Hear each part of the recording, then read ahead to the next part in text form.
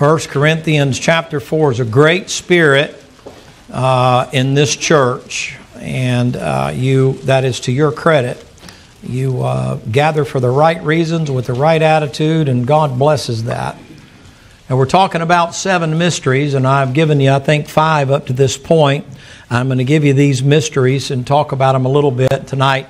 If we get done with that, then we'll break it off there, and then we'll move into the 7 baptisms, I think, are the ones I'm going to cover next. So, 1 Corinthians chapter number 4 is going to talk about a steward here. And a steward is an individual who has a responsibility.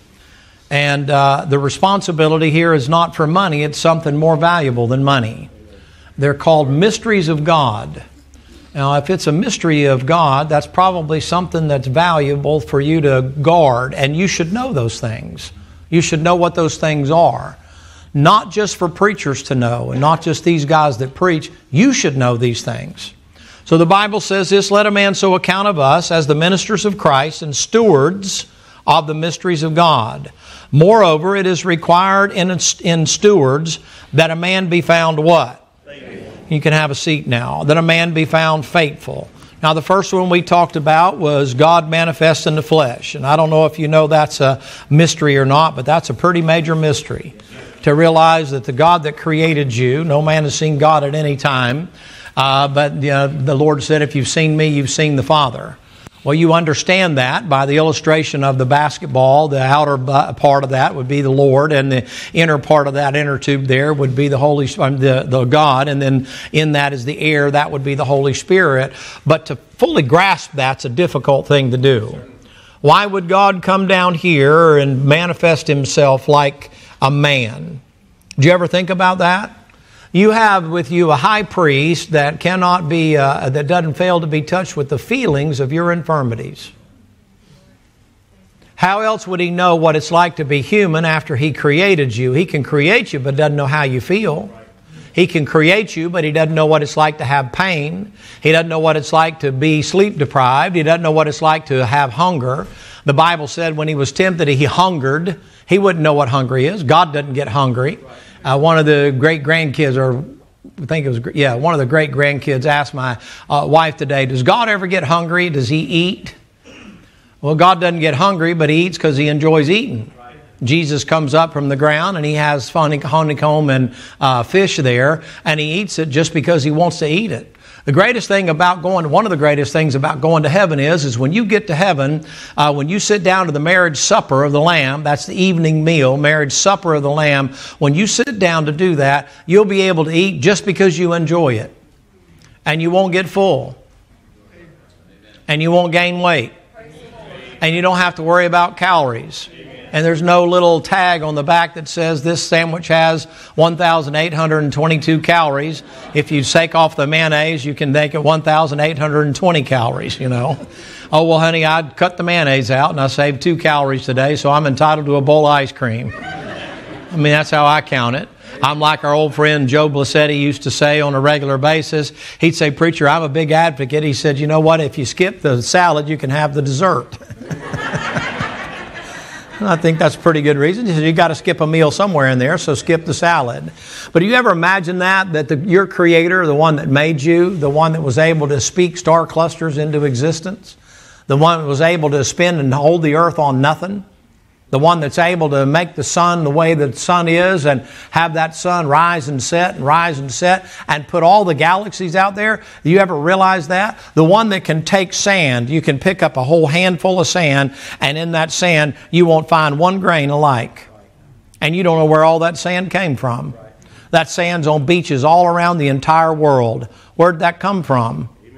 What about snowflakes? They got plenty of snow up in Detroit and out in the Midwest here recently. They finally got a little bit of snow, global warming or whatever you want to call it. And you take those things, they're 8-sided. Big ones, little ones, small ones, they're 8-sided, and none of them are the same. God made that. In the treasuries of the snow is what He calls it in Job. God's got those things laid up there. How does He do that? Those things are past finding out. How does He sit there and create a bunch of animals, and then instead of naming the animals, He sits down with Adam and said, "What would you like to call that?" I'm going to ask Adam when I get there, after I get settled down, quit bouncing off of Pluto and running all over the place and screaming and hollering and, all that kind of stuff. But I'm going to sit down with Adam and say, how did you come up with the word rhinoceros? Do you ever think of that? Rhinoceros. Well, surely it wasn't like that later. How do you know it wasn't? How about giraffe? Well, what would you name an animal like that? With two little knobs sticking out the top of his head, and you're sitting there one day and you wake up and you look out there and all of a sudden across the tops of a tree there's a head moving? What would you name that? Besides weird. You've never seen anything like that. We were in South Africa, and the guy was taking us around down there, and we had to go through all these places to be able to get to the squatters' camps that we were going to. And we were riding through there, and all of a sudden he said, now if you look across out there, you'll see the giraffes and all. They'll be around in this area somewhere. There are usually giraffes around here. Well, we're all looking down on the ground like you look for deer in a forest, And he goes, there's one right there. Those trees are 8, 10, 12, 15 foot high. And then all of a sudden you see a head above those things walking like this. And she goes, there's one right there. I said, where? I'm looking on the ground. She goes, it's right there. His head's up above the trees. How you make something like that? Big old long legs taller than I am. You ever seen a moose? Why, some of those mooses or mises or whatever it is you want to call them, if there are more than one of them, some of those mooses to their shoulder is 6 and 7 feet to the shoulder, with a big old gigantic thing to look like a front end loader on the top of their head. Do you ever think about that? God made that. You're watching this history thing, or not history, but this discovery show thing or something or another, and they're down in the depths of the sea, and they turn on these lights down there for all these fish, and they got multicolored fish down there nobody's ever seen or whatever, and when the light goes out, it's pitch. You can't even see your hand in front of your face. Well, who'd they make that for? God made that for him. God's like, yeah, I can see in the dark. I like that. I got beautiful fish down there. They got a fish down there with a thing that hangs out as an appendage like that and makes the other fish grab at it, and then he eats the fish.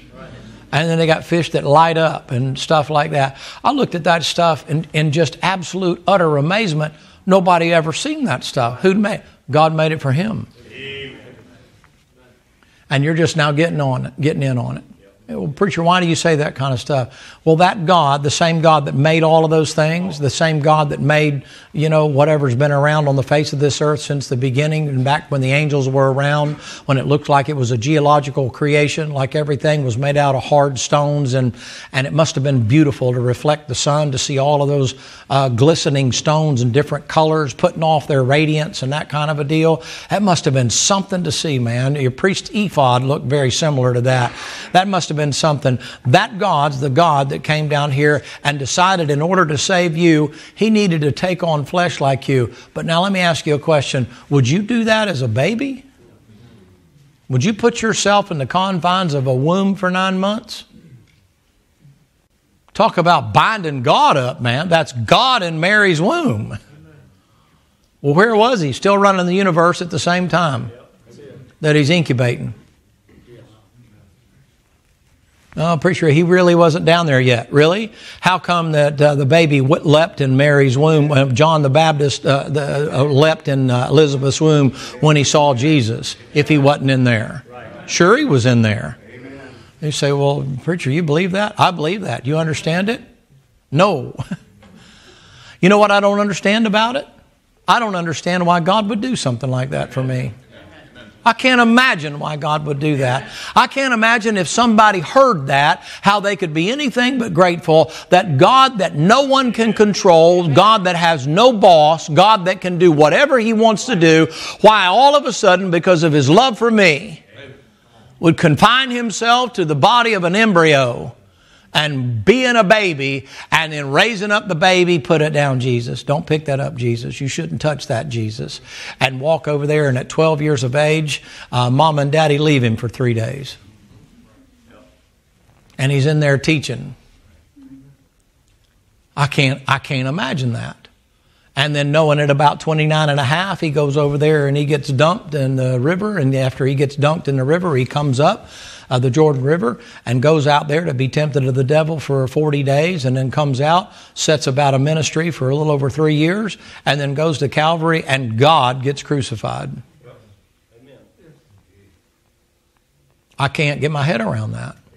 That's a mystery to me. Why would he do that? You got it figured out? I mean, I know the ultimate end of it. God manifest in the flesh. Preacher, why do you make such a big deal about that? Because all your new Bibles, they cut that part out. That's the deity of Christ. All your modern preachers try to make him human.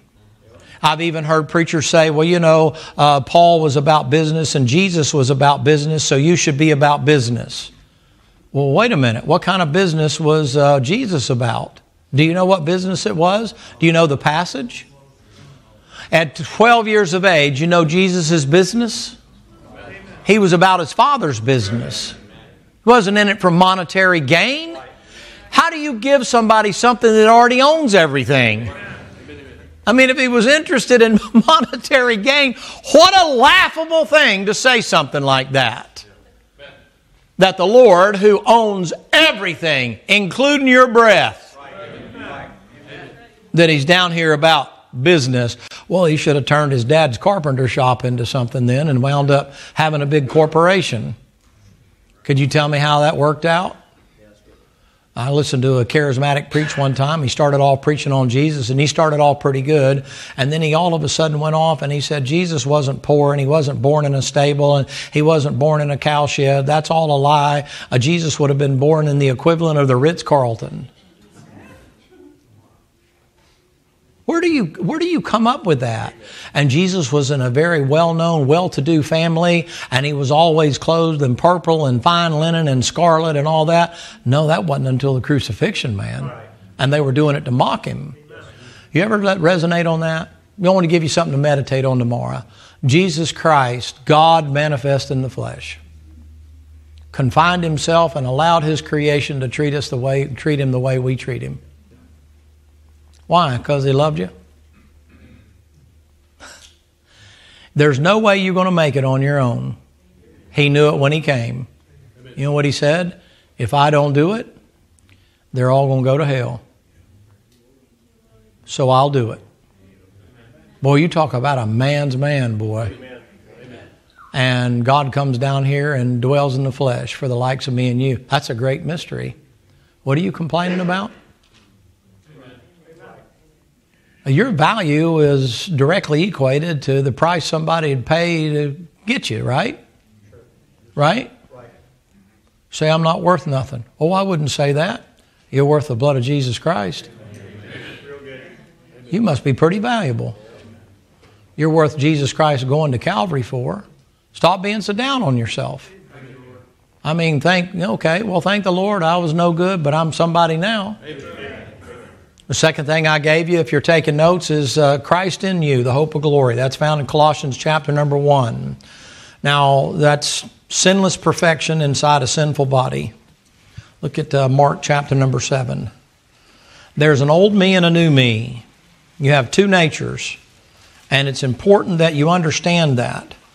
The old nature has 5 senses, and now all of a sudden you got a 6th sense.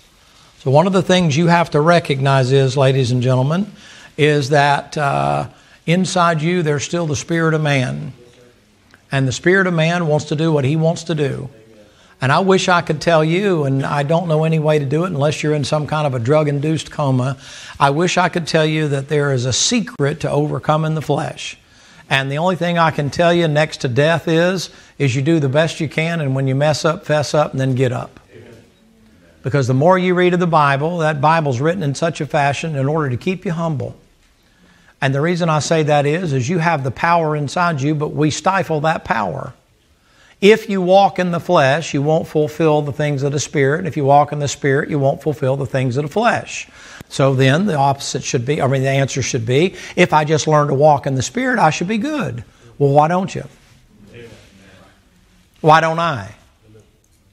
There's no excuse for me not doing what God wants me to do. Is that a fair statement? There's no excuse for me not doing. I can do all things through Christ that strengthens me. Well, who's the one that retards him or prevents him from doing what needs to be done? It's not him. He's in me. Right? It's that old nature. It's that old nature. You call it backslidden, you call it out of fellowship, you call it anything you want to call it. But the bottom line is the choice is yours after you're saved, whether or not you want to walk in the Spirit or not. You know, the most difficult thing to do, if you happen to be married to somebody, or you happen to be associated or affiliated with somebody, or you go to church with somebody, and they don't want to walk in the Spirit, do you know how hard it is for you to walk in the Spirit if they don't want to walk in the Spirit? Amen. Let me ask you this. Have you ever gone on a diet before? Your husband's skinny as a rail, and you are 2 ton. You're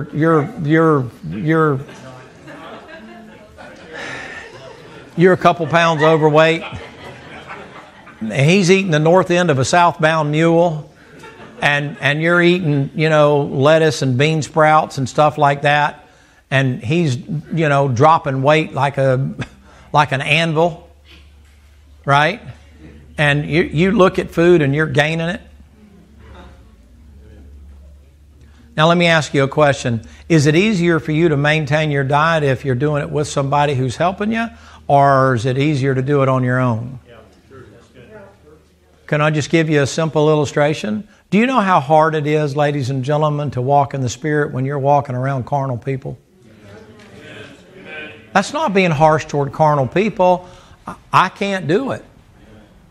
I don't need to be around carnal people. You say, why? I'm afraid they'll drag me down. I won't pull them up. Amen. Yeah, but you're a preacher. Yeah, but I got a little bit of sense between these big ears on the side of my head.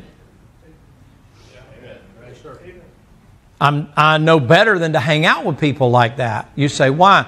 It's going to cause problems for me. I don't do well hanging around people that complain all the time. You say, why? I go back to my old nature.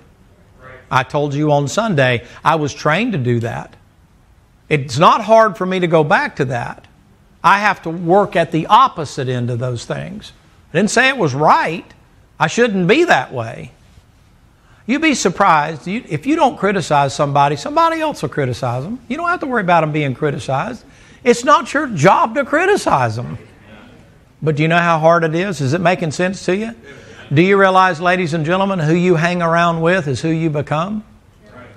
The old preacher used to say, if you run with somebody with a limp, it won't be long before you'll be limping. Right?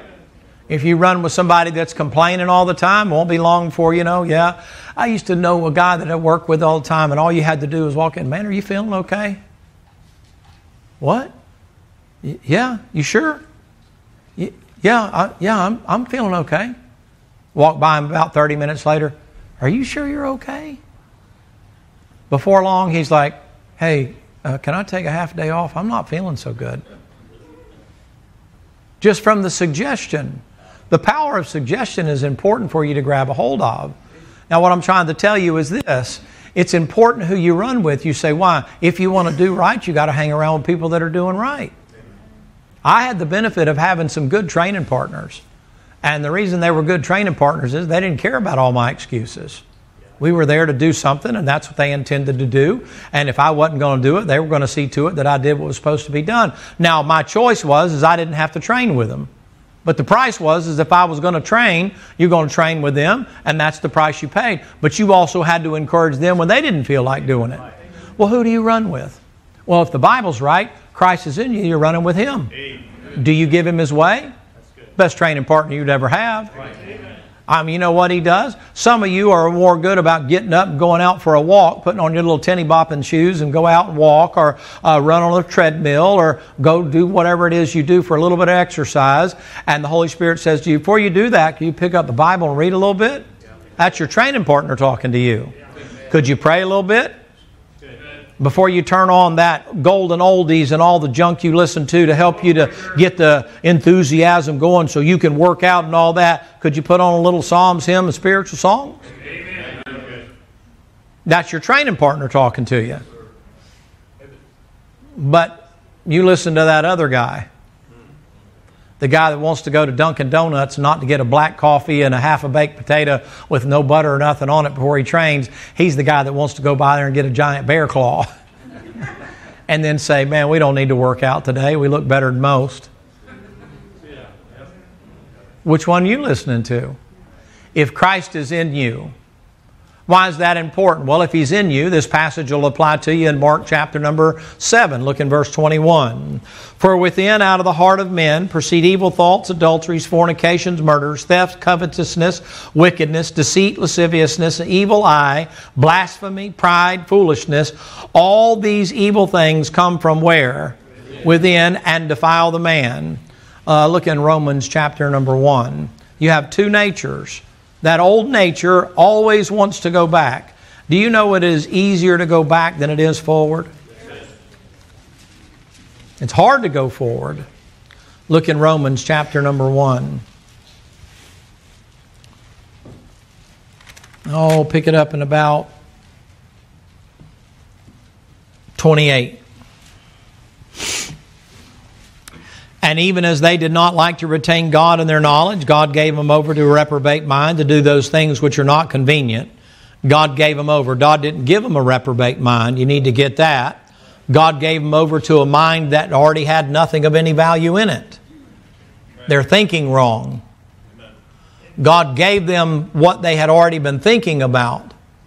Don't you ever think that God gave them something that made them sinners. I've heard that taught. That's not correct. God looked down in there. Reprobate means there is nothing of any value to try to restore. God gave them over because He gave them chances and they didn't want to change, so He let them have what they wanted. God didn't make them sinners. That includes queers. God did not make them that way. You can't make God a sinner by doing that. Well, you know, the reason they did that is because God turned them over. No, God turned them over. God gave them up to vile affections up there. God winds up giving them over to a reprobate. Why? They didn't want to retain God in their knowledge. Now, if you don't want to retain God in your knowledge, you know what can happen even as a saved person? Galatians 5 says you can do anything as a saved person you could do as an unsaved person if you choose to follow after that old nature. And if you don't get anything else I say tonight, you need to recognize your salvation isn't based on your actions. It's based on the blood atonement of Jesus Christ. But if you don't stay in fellowship with Jesus Christ, you're capable of doing anything at all that you could do before you got saved. Being saved doesn't guarantee you against anything except hell.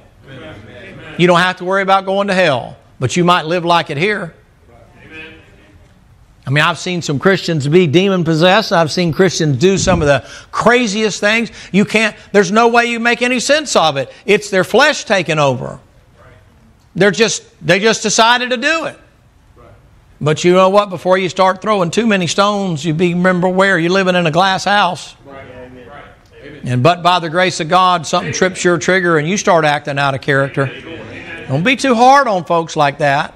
There's a fella here years ago. We had somebody that hadn't been with us in a while, and they came back. We made a big hullabaloo about it, man. I mean, we were glad they were back, and good to see them, and praise the Lord, and glory to God, and a good testimony, and that kind of thing. And they stayed around for a while, and they got shipped out, and boy, what a blessing it was, and that kind of a thing. You know what that fella said? That fella said, you know something, I've been here around all this time, and y'all never made no big deal. Y'all make a bigger deal out of a sinner coming back than faithful people are that are around here. My goodness, I think there's a story in the Bible about that. You know what you ought to be glad? You ought to be glad when the Lord allows a prodigal to decide all of a sudden they walk by 3857 and they come in and they crack those doors open and boy, they look like something the cat drug in. And they're beat up and worn out by the world and they're looking for some cool drink of water and a place to be able to... And they walk in the door and maybe they got tracks in their arms and maybe they got tats on them and maybe they got all the stamp and the stench of the world on them and they come in just looking for Jesus. You know what you ought to say? Lord, thank you they found us. Amen. Here, man, sit by me. Amen. You say, why not? Boy, by the grace of God. But by the grace of God. I mean, some of you boys would be dying of some sexually transmitted disease, wouldn't you? You don't have to amen it. Just be quiet. Keep your head from bobbing. I mean, God could have killed you a long time ago, couldn't He? Some of you could be sitting in a jail cell right now, couldn't you? I mean, we go back enough years, I just bet. Some of you ladies, you may gripe about that old man that's around you right now, but suppose you married some of them boys you used to be with. I bet you'd be in a whole lot worse shape. At least you're in church. Amen. Do you ever think God put you with exactly who you needed to show you who you are? I mean, if all things work together for good. But can I just remind you that's God's good, not yours? Yeah. Amen. Yeah. You ever realize God allows those things to happen? If this church ever gets to the point that you get so sophisticated you worry about somebody walking on your carpet with dirty feet, I'm not talking about coming from the building and wipe your feet off. I mean, have a little common sense. But if you get more worried about a piece of carpet than you do a soul, there's something wrong with your soul. Amen. I don't mean stick chewing gum on the stuff and pour coffee on the pews and all that. I mean, act like you got some home training. But ladies and gentlemen, there's a lot of churches where the Lord gets locked outside the door because all of a sudden, oh, well, you know, they're not like us. Hey, you better remember, buddy, you'd be standing in the bread line right now downtown without God. Not me. You're a liar. God's been good to you. God's given you a good job. God's given you a health, and God's given you the ability, and God's given some of you the wealth that you got, whatever it might be. It's just what you need. Well, it ain't as much as so-and-so. I said it's just what you need. God did you a favor not giving you what He gave everybody else. You say, why? Maybe you couldn't handle it. Well, I'd like to. There's the problem. There's the problem. It's none of your business. You say, what is it? God gave me what I need. It's all I need. That's all He figures I need. Then fine. I'm going to be faithful with what it is He gave me. That's good preaching. You say, why? You got Christ in you, the hope of glory. You got a power in you that nobody else in this town that's lost has. I don't care what position they hold and how much money they have, what kind of car they drive, house they live in, or position they hold. You got more power than them. He's in you. Can I ask you a question? Does your billboard show that? You say, what's your billboard? If Christ is in you, why do some of you look like you lost your best friend? Or you got a bad case of hemorrhoids or gas or something? I mean, if being a Christian's the greatest thing since sliced bread, can they tell by looking at you? I mean, would you want somebody, the way you represent Christ, would you want somebody representing your business the way you do? Christ is in you. You think Jesus is like this all the time?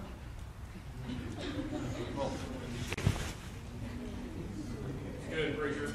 Good. Amen. You think that's how the Lord is?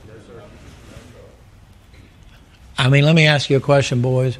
You go in and you talk about the old ball and chain. You talk to the boys about the old. Is that how you talk to her when you talk about her when she's standing there with you? Come on, preacher. What's the matter, hypocrite? Amen. Yeah, I love you. Turn over and leave me alone.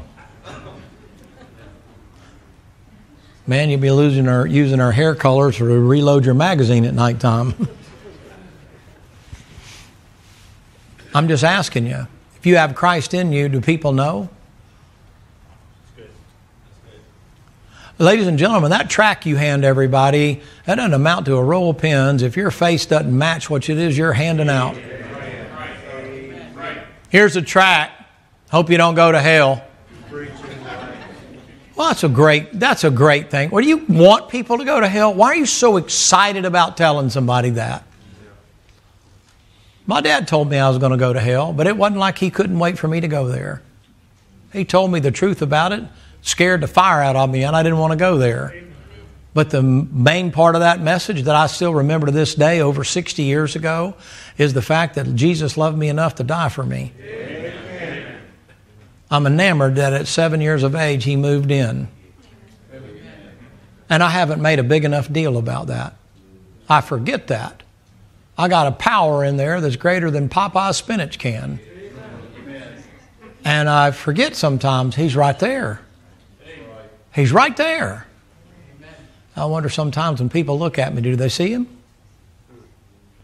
Do they see Him? The old preacher used to say, he said when he first met Billy Graham, he said Billy Graham came in at Bob Jones University up there. And he said the students had all been locked out. They were keeping it for everybody around. And, of course, you know him and his reputation. He didn't think the rules applied to him, and so he wound up going in there anyway. And he found him a place way up in the top up there, and he listened to the guy preach, and it really tagged him. He said later on he met him, and he said when he first met him, he said it was like somebody was standing behind him with a big old fan. And he said it was like the Lord was just coming off of him. Just the fan was blowing the Lord coming off of him that way.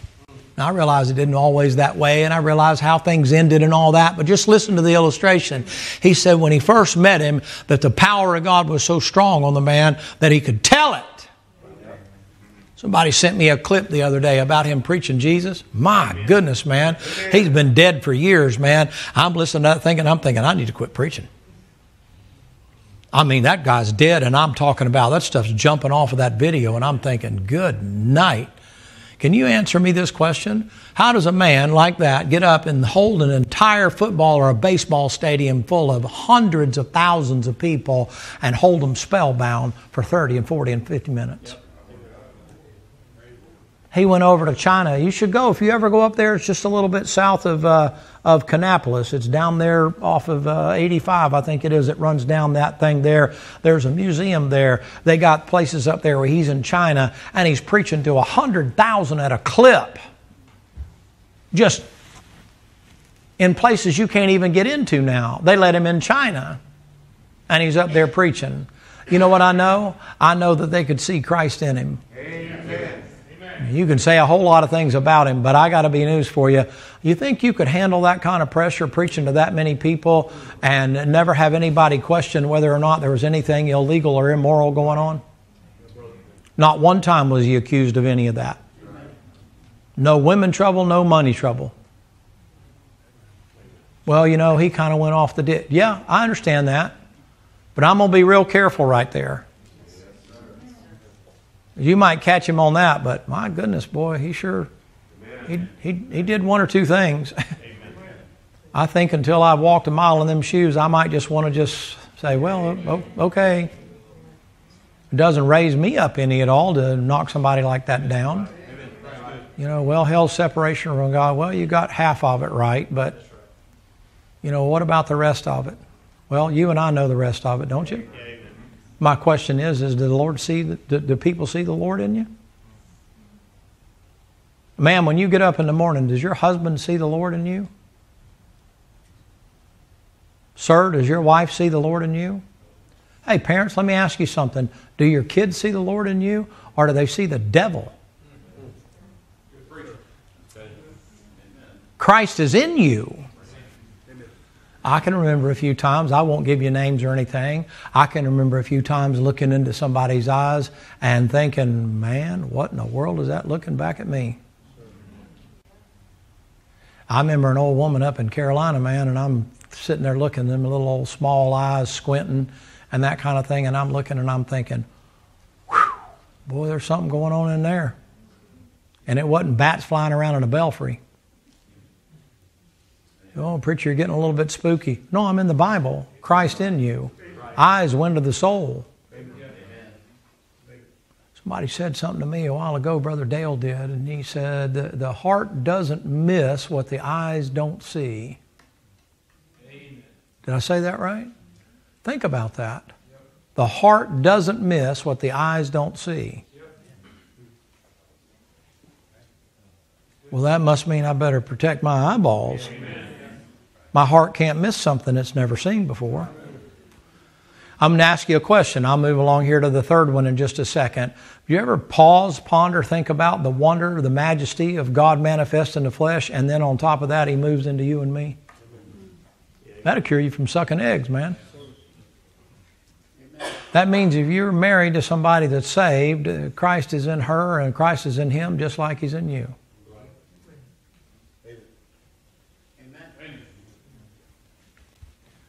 How's your billboard? That'd be a good message to preach. Take your Bible, if you will, please. I'm not going to read through the rest of those. You read them tonight before you go to bed. 28 to 32.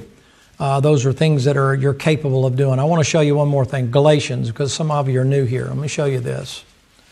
This is important for you to get when you get over to the judgment seat of Christ. That's one of the things that you need to know. It's the mystery of the rapture taking place. But at the judgment seat we talked about, that's an inheritance.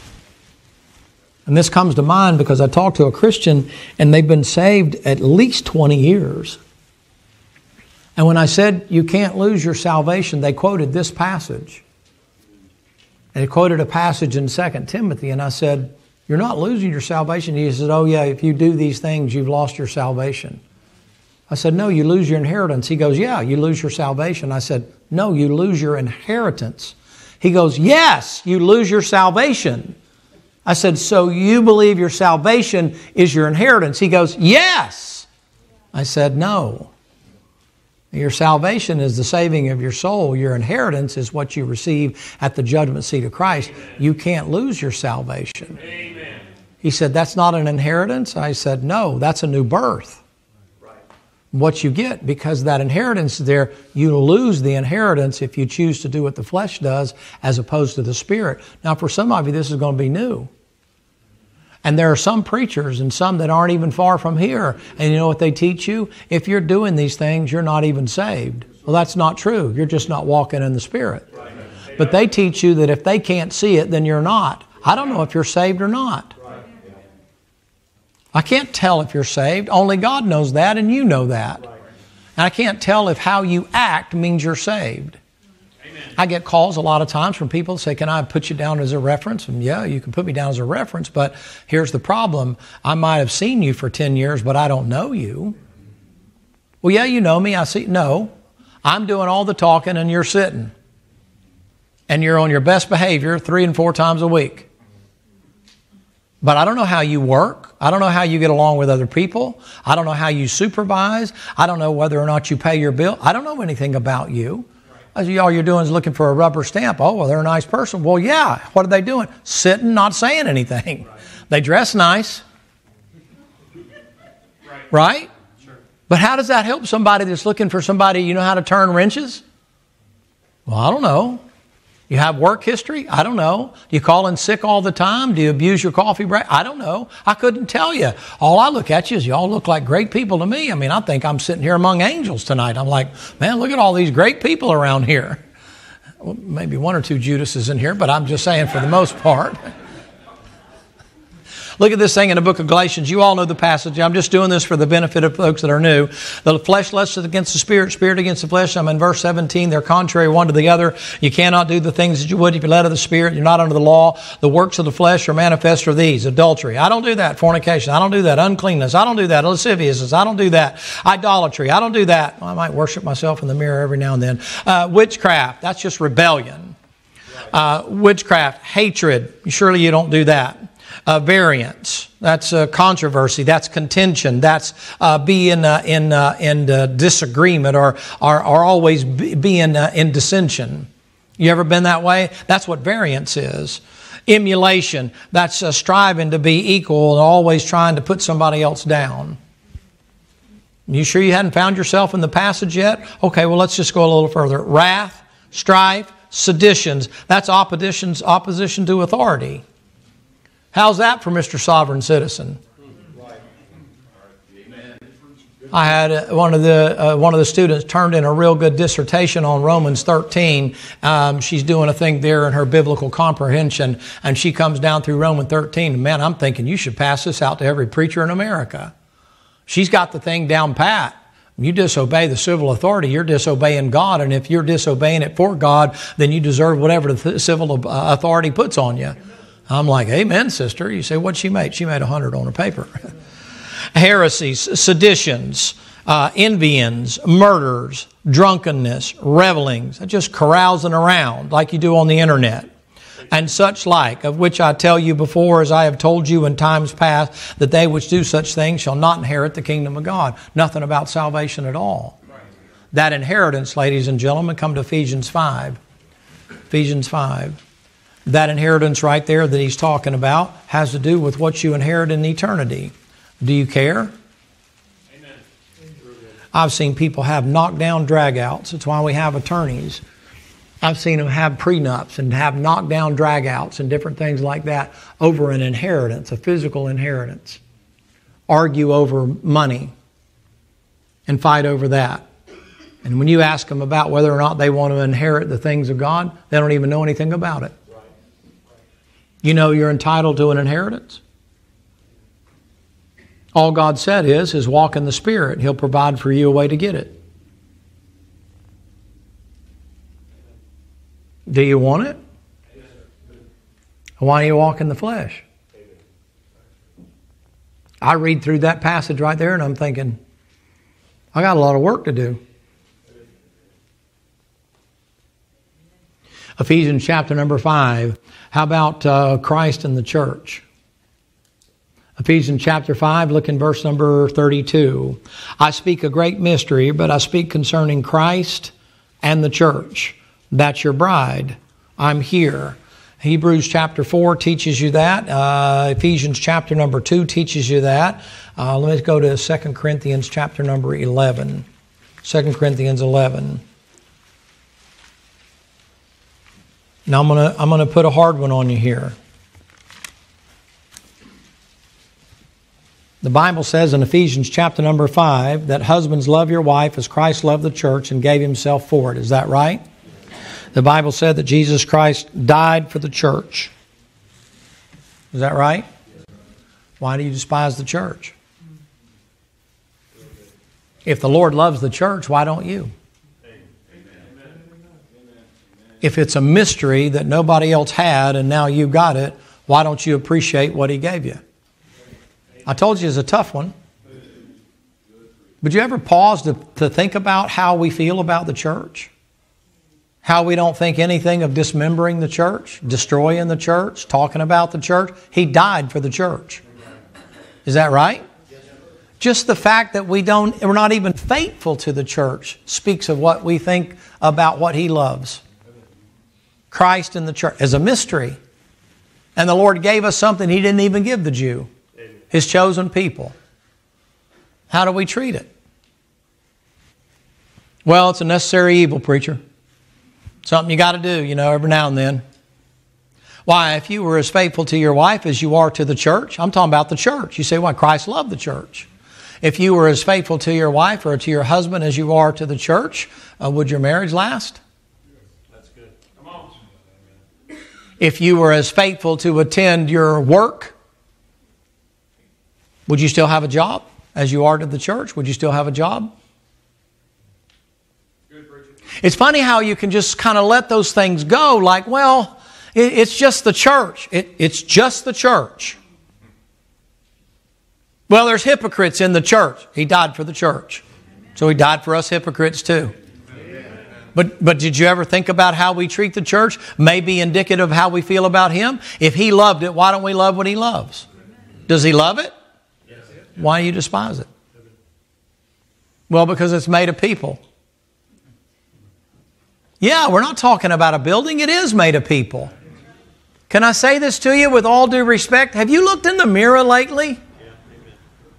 Do you really think you've always been where you are now? Of course, now you're fine, you're perfect, you're great, you're marvelous, you're outstanding, you're the apple of everybody's eye, you're the bride at the wedding, the court. I know you got all the kinks out of your head now. You say, well, how did you know that? I can tell by how you talk about everybody else that you must think you have arrived, or you wouldn't be talking about everybody that's not on the same level. I rarely ever see those individuals talking about people that they wish they were like and want to attain. They're always talking about everybody that's not. Well, they're in the church. The church is the bride of Christ. I mean, I'm preferential. what's a good word? Prejudicial toward the church. I believe we're going to get judged by our faithfulness to the church. I'm not talking about an organization. I'm talking about an organism.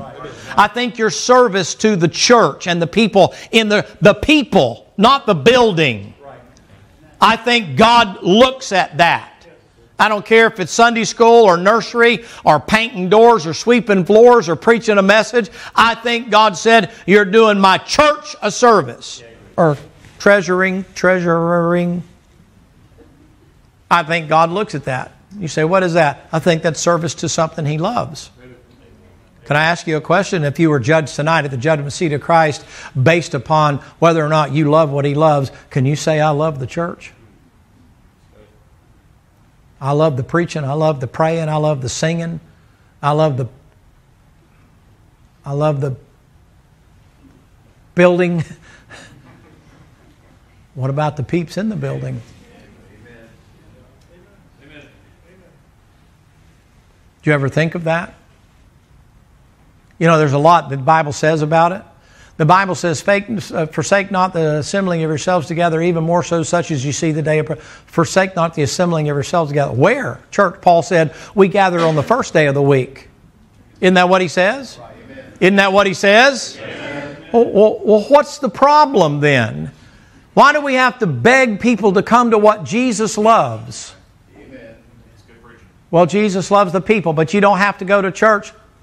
Really? Where did you get that? You don't have to go to church to be saved. Right.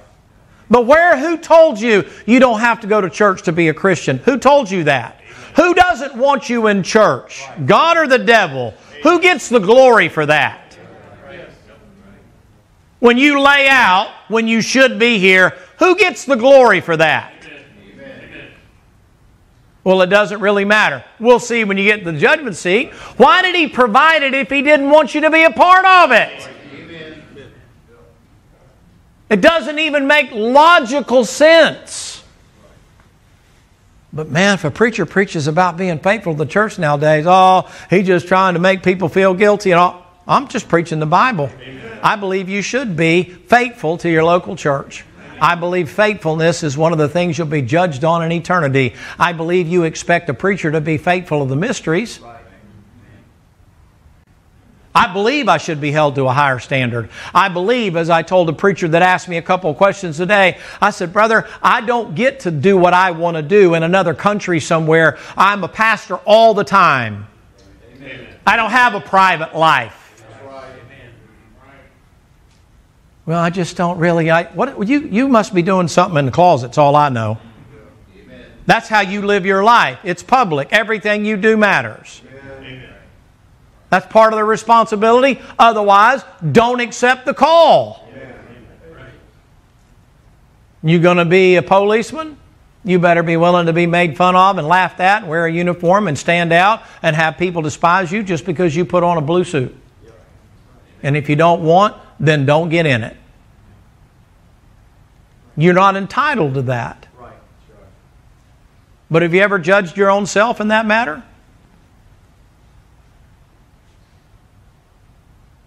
Do you know that people judge you for your faithfulness? Well, it's none of their business. Why would it bother you if you were doing right? You want to be judged right when you appear at work all the time. You expect to get a bump because you didn't take any sick days. How many sick days you take from church? Your excuse for staying home always a good one? Is the ox always in the ditch?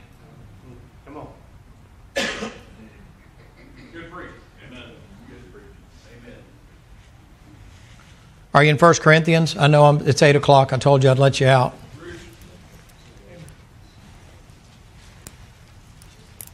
If I'm supposed to be one flesh, isn't that what he's comparing it to? That means comparatively, I'm supposed to be in a situation where me and the church become like one. 1 Corinthians chapter number 6, look in verse number, I think it's 16. Let me get there. I'm going to have to pick this up on Sunday. Don't come if you don't want to be offended. That's it. What, know ye not that he which is joined unto a harlot is one body, and the two saith he shall be one flesh, but he that is joined unto the Lord is one spirit? Flee fornication. Can I take this and just use it as far as the context is concerned? How many people join themselves to everything in the world carnally, but when it comes to joining themselves to a church, they won't do it? They commit to everything else, but they won't commit to the church. Why not? Why not? I don't push you for membership here, but why wouldn't you want to be a part of it? But I just go and watch it a while, just kind of watch and see, you know, how them Christians can be. Yeah, they must be like you. You must be suspicious because you're one of them. You must think people are going to treat you like they are. I get wore out with that. Get in or get out of the way. What is that? Afraid of commitment. You committed to your marriage. You committed to your car loan. You committed to your mortgage. You committed to your job. You're committed to raising your kids. You're committed to everything else. Oh, you're going to commit to the church? Well, preacher, now you know, I just, yeah, I know. I see your priorities. I see your priorities. And it's not right. It's not a good example. You say, why? The Lord's judging you and other people are judging you. Imagine if I'm the pastor and I don't show up because I'm just tired tonight. Amen. Well, then we wouldn't pay you. You honestly think the only reason I come is because you pay me? No, sir. There's a lot of years that wasn't going on. I'm not trying to be a jerk. I'm trying to say, if it's a mystery and the Lord likens it unto a marriage, why, if He loved and died for it, why would you despise it so bad? I'm wore out with that. Why would you not think twice about tearing it out of the frame? You're tearing Him out of the frame. I know, all your excuses are good. They're all valid. They're all good reasons. I'm telling you right now, if you can't commit here, you need to find a place you can commit to. You say, why? I'm trying to help you at the judgment seat of Christ. I believe in it. 2 Corinthians 11, I got to hurry.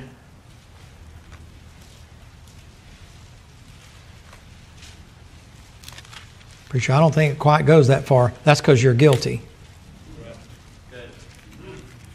You got people that fight to get here. You got people that bothers them so bad that they can't be here. You have people that work all day long. I'm talking hard work, physical labor. Drive an hour and a half one way. And there's people that are within 15 minutes of this place, and you had a hard day behind the desk today, and you can't make it to church. Good preaching. I bet you'll get your fat behind out of bed tomorrow to go make $1 bill. Come on. Come on. Because you love that. There it is. Making it rain, huh? Well, your money perished with you, Judas. I bet you get up and get your kids to soccer practice. Come on. I bet you drive halfway across the country to go to a tournament. Come on, preacher. But you can't drive 15 minutes to get church. Well, preacher, it's just going to be you preaching, or you're out of town, one of them boys is preaching, and I just soon then go find you a church where you can commit to and get in neck deep. Amen. You're living in a day where the Bible says they depart from the faith. You say, why? Preacher's not going to tell you what I just did. You say, why? Because it offended half of you. Because when it comes to your church attendance, you're lazy.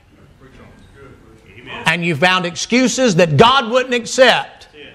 But everybody else is like, well, you know, we're just glad to see you when we got you. Well, I'm glad to see you when I got you, but I got to tell you the truth.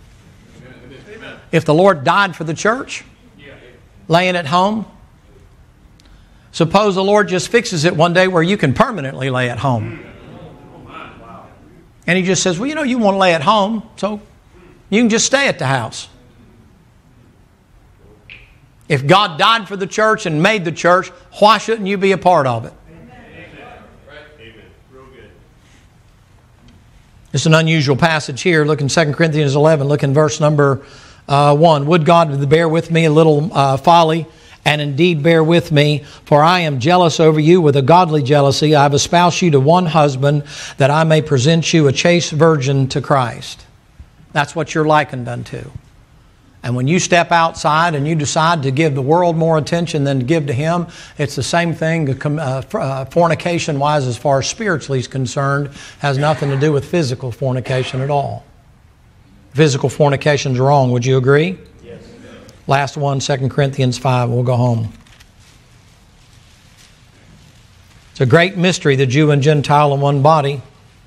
You got in and got a better deal. And the way that we have a tendency to treat it, ladies and gentlemen, is like it ain't that big a deal. I mean, there are people in here that have given up life and career and families and friends and all that. You say, what? Well, it's for the Lord, but it's for the church. This church means everything to them because it's connected with their Savior.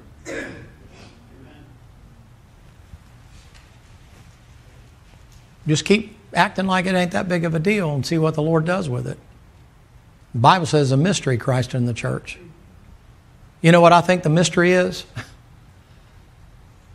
That the church, being in the condition it is, that He would still love us the way He does and die for us. Because we take it for granted. The old adage is that you come Sunday morning, it shows people... how's that thing go? Shows how people love themselves. And they come Sunday night, it shows how people love the preacher. And come Wednesday night, it actually shows whether or not they love God. I've often wondered in a revival meeting why it's not just as full during a revival meeting as it is during Sunday morning service. I mean, if you love the church, it don't fit in your daytimer, does it? You just expect every Sunday for us to be here to be ready to entertain you when you decide that you got time to show up.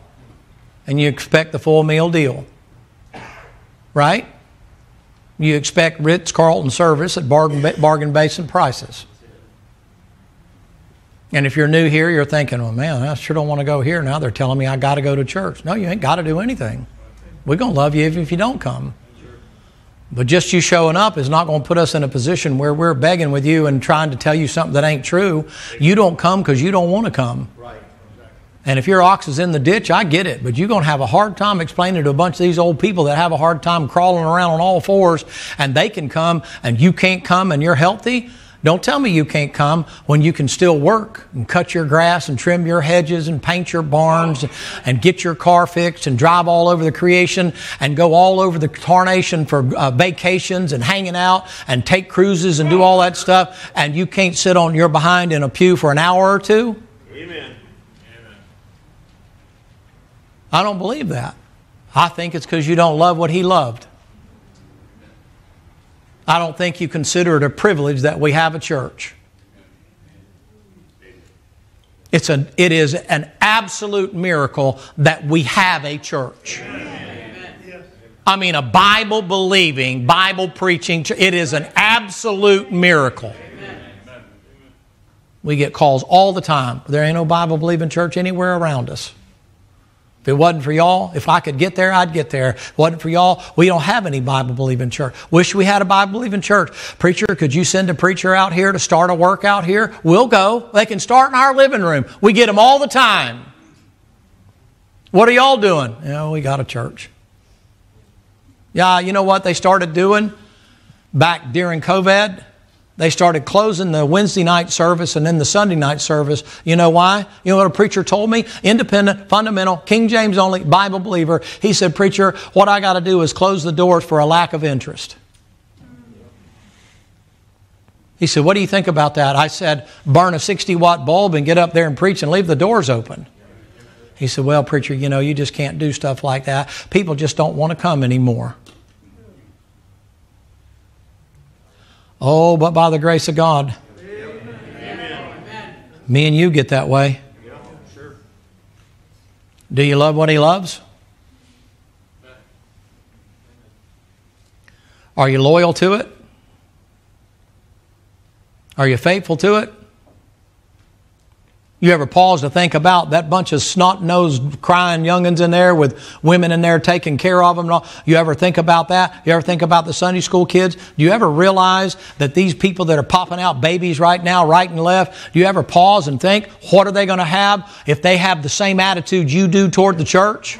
You ever wonder why kids they leave? He's, well, maybe I need to do this, maybe I need to do that. No, his problem ain't that you don't have something for the kids. The parents don't care nothing about it, so the kid's like, well, don't go. Go to soccer, go to baseball, go to football, go to college, go to school, go to do anything. Do anything. Church will always be there. Live your life. Do whatever it is you want to do. Go to the football game. Go to the dance. Go have fun. Enjoy your life while you're young and stuff. The church will be there. You keep on with that, it won't be here.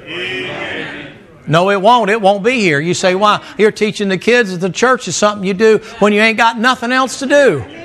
Yeah, work late on Wednesday night. What's the difference? What difference does that make? Yeah, go on and go to work on Sunday afternoon. What difference does it make? It's just the church that He died for, that He loves. But you keep on treating it like that. I'm telling you, you boys know, you let the roof keep leaking, it'll last a while. Get you a pot and put it under there. It'll last a while. I don't know how long, but sooner or later the rafter will start leaking, and then before long a little black mold will start growing, and the insulation will get wet, and then before long it'll start to sag, and then before long you're going to start having some problems, and what you could have fixed with a little bit of roofing tar and a little bit of bull up there all of a sudden has changed, and now you got a major overhaul on your hands. Because it'll be all right. Is the church, ladies and gentlemen, if the church depended on you to last, how long would it last? I don't think the problem is that we don't have a youth program. I think the problem is we don't have the support of the parents in the youth program. Amen. Amen. Thank you. 2 Corinthians, and I'll close.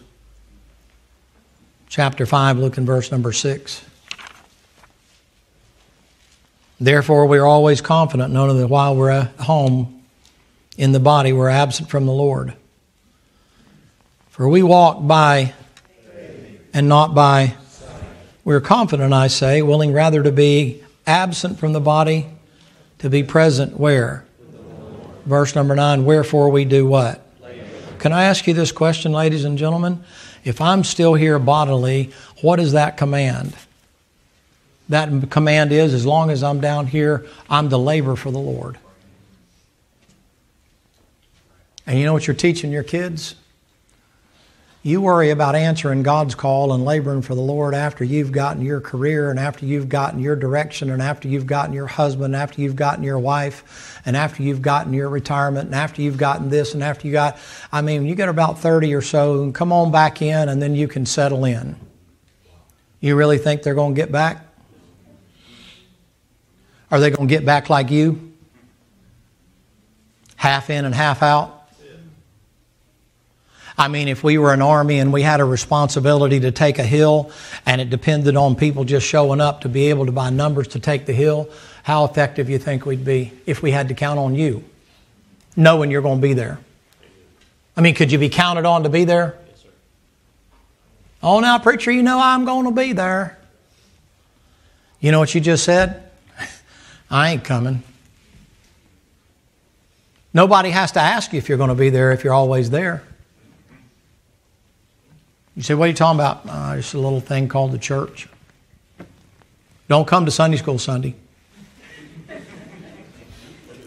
You say, why? I'm going to talk about what Christ loves. Amen. And your actions show you don't love it. I'm not talking about the Catholics and the Charismatic. You know what's sad? They got you beat. They love their churches more than you do. You say, how do you know? You been to a Catholic Mass lately? Man, you can't find a way in there for nothing. You been to a charismatic church lately? See, they're just going for entertainment. They love it. What about you?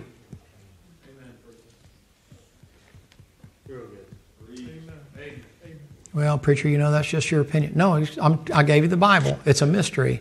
Christ and the church. The relationship compares you to a chaste virgin. You ain't been cheating on him, have you? You ain't been stepping out on him, messing up your white garment, have you? You ain't been giving the world and the flesh and the devil a little more time you've been giving your espoused husband, have you? Surely not. No, not you. Surely not. Not King James only Bible believers, rightly dividers. No, surely not. Why, if every Christian showed up in their churches across America tomorrow, you'd have all kind of people calling and saying, we need more pastors, we need more pastors. Why? The ones we had died of heart attack. Because everybody showed up.